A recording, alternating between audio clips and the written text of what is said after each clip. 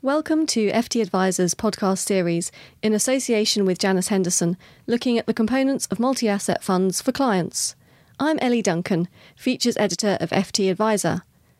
We're all living longer. They say the first person to live to 150 has already been born. Many people retiring now, though, can expect to live another 20, 30 or even 40 years in retirement. The issue of funding those later years is a pressing one for the government and for individuals. The state pension is not enough for most people to live on in retirement, so the onus really falls on the financial advice community to help clients generate another source of income that will fund their later years. Following the introduction of the pension freedoms, which scrapped the necessity to purchase an annuity when people retire, there has been a spate of product launches in the investment and pension space. Many of these funds and solutions aim to deliver a regular income as people see out their remaining years.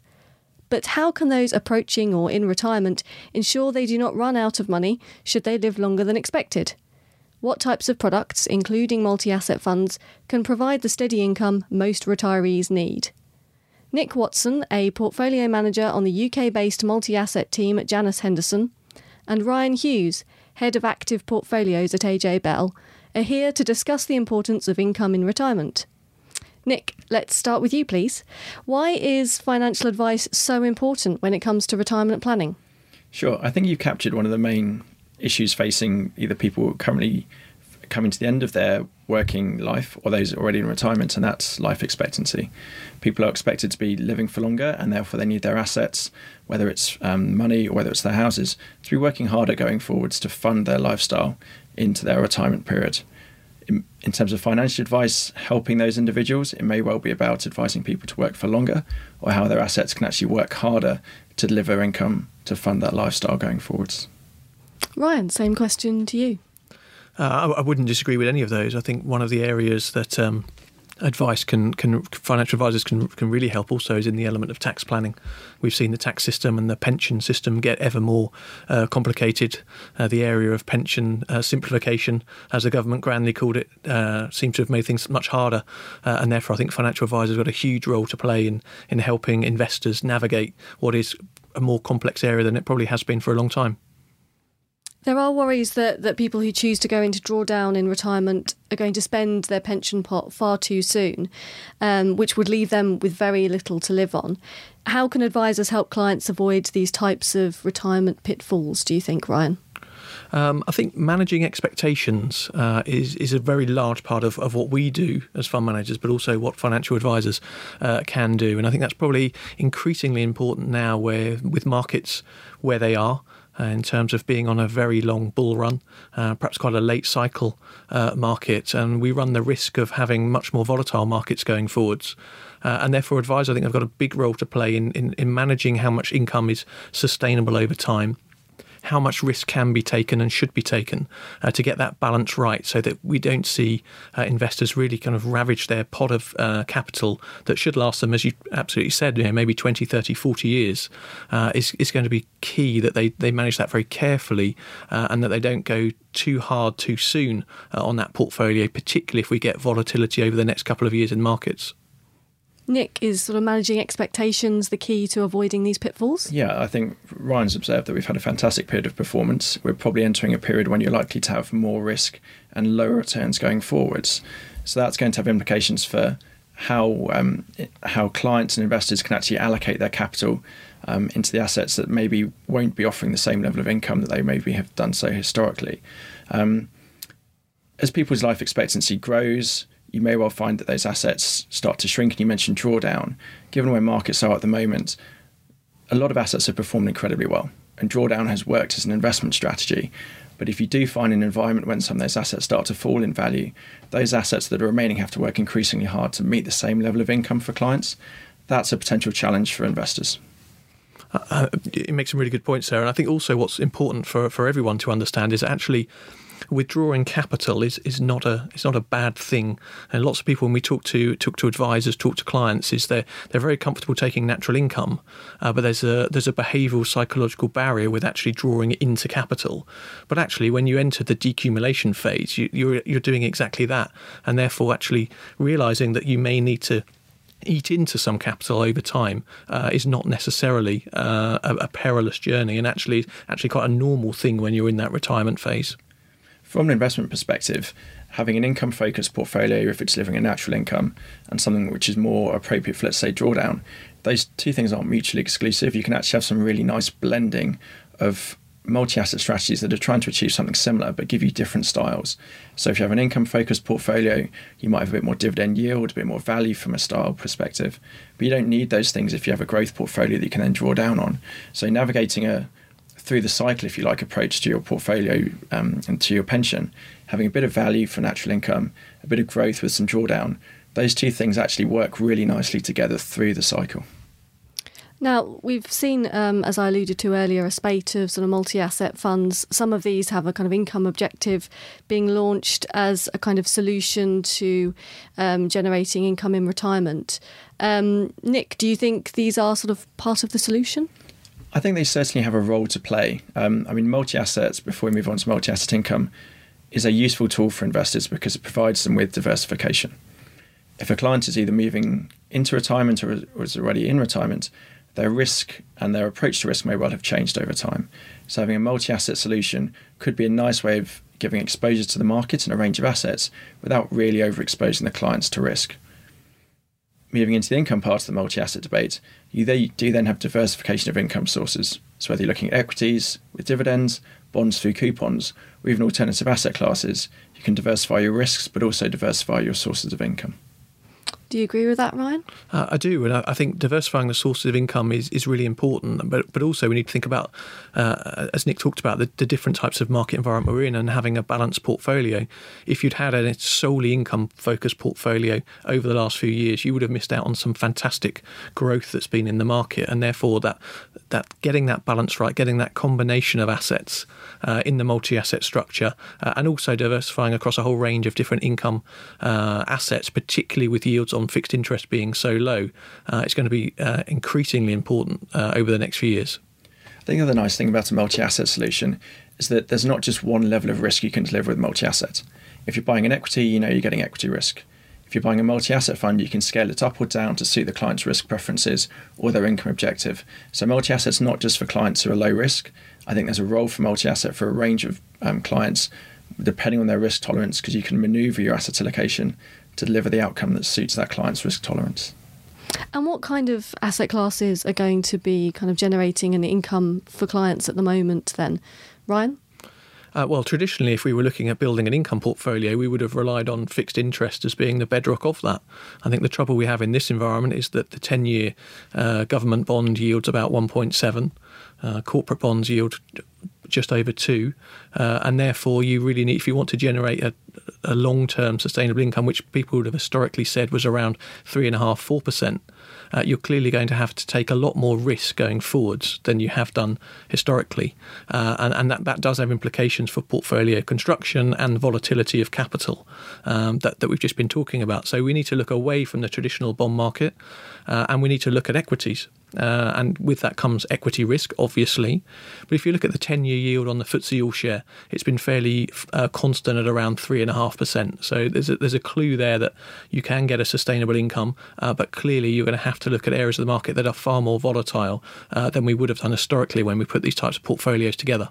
And is that something that advisors should be flagging to their clients then, this kind of level of risk and volatility that they might be exposed to? Absolutely. I mean, the environment has changed completely. If we wound the clock back 10 years ago, pre-financial crisis, government bonds were yielding 5%. You locked in that 5% coupon. You had relative certainty of capital if you view the government as a certain someone that's certainly going to repay your capital, and the environment has completely changed on its head. We're now in a post-QE world, and no one really knows how that's going to play out over the next few years. We are in uncharted territory, but one thing is definitely clear is that to generate income from your portfolio now, you have to take more risk than you have done historically. And you can see that in the way some multi-asset funds have behaved. A lot of multi-asset funds have crowded into higher risk parts of the fixed income market to try to deliver that same level of income. So going from government bonds to investment grade to high yield to EMD. So there are ways of generating income from your portfolio within your fixed income allocation, but you do need to be sensible about how you're navigating those risks, given how expensive some of those asset classes have become with that tidal wave of QE compressing yields. Equities are interesting, as Ryan's mentioned. There are also some selective alternative asset classes, such as private equity, renewables and infrastructure, which can offer diversification of income streams and diversification of return profiles. That's not to say alternatives are some sort of investment panacea. There are risks in these asset classes, but if they're used sensibly in a multi-asset portfolio, they can help smooth outcomes and add to income for clients. So going back to sort of the retirement planning aspect of this conversation, at what age do clients need to start thinking about how they're going to fund their later years? Because there's probably some people out there who are thinking, a couple of years before they plan to retire, I'll take a look at what's in my pension pot and have a think about, where I'm going to draw down money from. But Nick, do they need to be thinking much earlier on than that? Yeah, I think the answer should really be now. As a client sort of is going through their working life, at the start, income investing is not necessarily going to be the forefront of their minds. But what should be at the forefront of their mind is accumulating assets that can then work hard in retirement to sustain a lifestyle they have. I think there was a report out over the past couple of days talking about retirees' bucket lists and what they want to achieve in retirement. And some of those things included driving Route 66 in California, for example. So there's no one template for what a retirement is like, but clearly people have views about what their standard of living should be and what they want to achieve. So if the investor is starting at an early age to grow that pot of capital, which then they can then use at a later stage, whether it's deaccumulation or natural income, to provide them with a standard of living in retirement, that has to start as soon as possible. Do you think people are sort of underestimating that then, Ryan? I think they are, and I guess the slightly flippant answer is you should just start thinking about this as soon as possible, as early as possible. It's never too soon to start thinking about planning for your retirement, even if you are a young 20-something and it feels like a very long way off. It's never too early. But also, I think as you approach retirement, you also need to start thinking about the type of lifestyle that you want, but then also think about separating your income requirements. So we all have a kind of basic standard of living cost that we need to fund, fund our bills, fund our food, fund our taxes and so on. But then you've got the discretionary elements, driving Route 66 or doing many other things, and they all have a cost as well. But obviously they're in the discretionary end of your spending. So if you've got a good way of planning, and this is where a financial advisor I think can really help investors, is plan to work out the separation of required income and what that basic required income is every year, and then what your discretionary income is on top. Then you can start building a portfolio to meet both of those needs. And what about those people who perhaps feel like they haven't got enough in savings to warrant getting financial advice in the first place? Do you think that they should be seeing an advisor, whatever the size of their sort of pension pot, Nick? That would be my direction of travel. I think when you go into the world of investment, there's a huge range of opportunities available to you, different asset classes, different ways of investing. And realistically, a financial advisor is best placed to deal with those individuals who don't have a huge amount of investment expertise.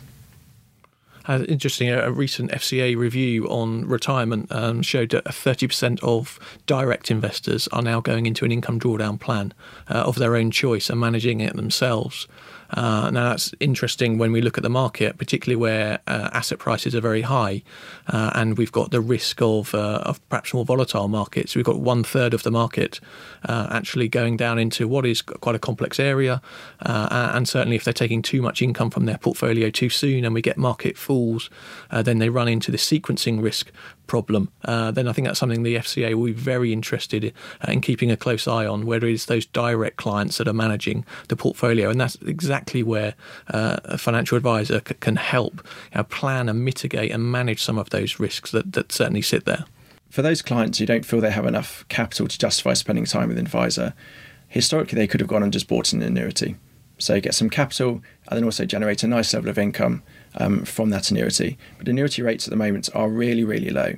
Ryan's made the observation about bond yields being low. That's exactly the same function there. So those sort of one-stop shops that clients could historically have lent on aren't really going to generate the level of income that maybe they need going forwards. Thank you very much to Nick and Ryan for their comments and insight. You can read more on multi-asset news at ftadvisor.com. And if you have any questions for our experts on multi-asset, let us know by tweeting at ftadvisor or emailing eleanor.duncan@ft.com. Thank you for listening. Goodbye. Support for this podcast and the following message come from Corient. Corient provides wealth management services centered around you. As one of the largest integrated fee-only registered investment advisors in the U.S., Corient has experienced teams who can craft custom solutions designed to help you reach your financial goals, no matter how complex. Real wealth requires real solutions. Connect with a wealth advisor today at Corient.com. That's Corient.com. Hey, it's Paige DeSorbo from Giggly Squad. High quality fashion without the price tag. Say hello to Quince. I'm snagging high-end essentials like cozy cashmere sweaters, sleek leather jackets, fine jewelry, and so much more. With Quince being 50 to 80% less than similar brands. And they partner with factories that prioritize safe, ethical, and responsible manufacturing. I love that. Luxury quality within reach. Go to quince.com/style to get free shipping and 365-day returns on your next order. Quince.com/style.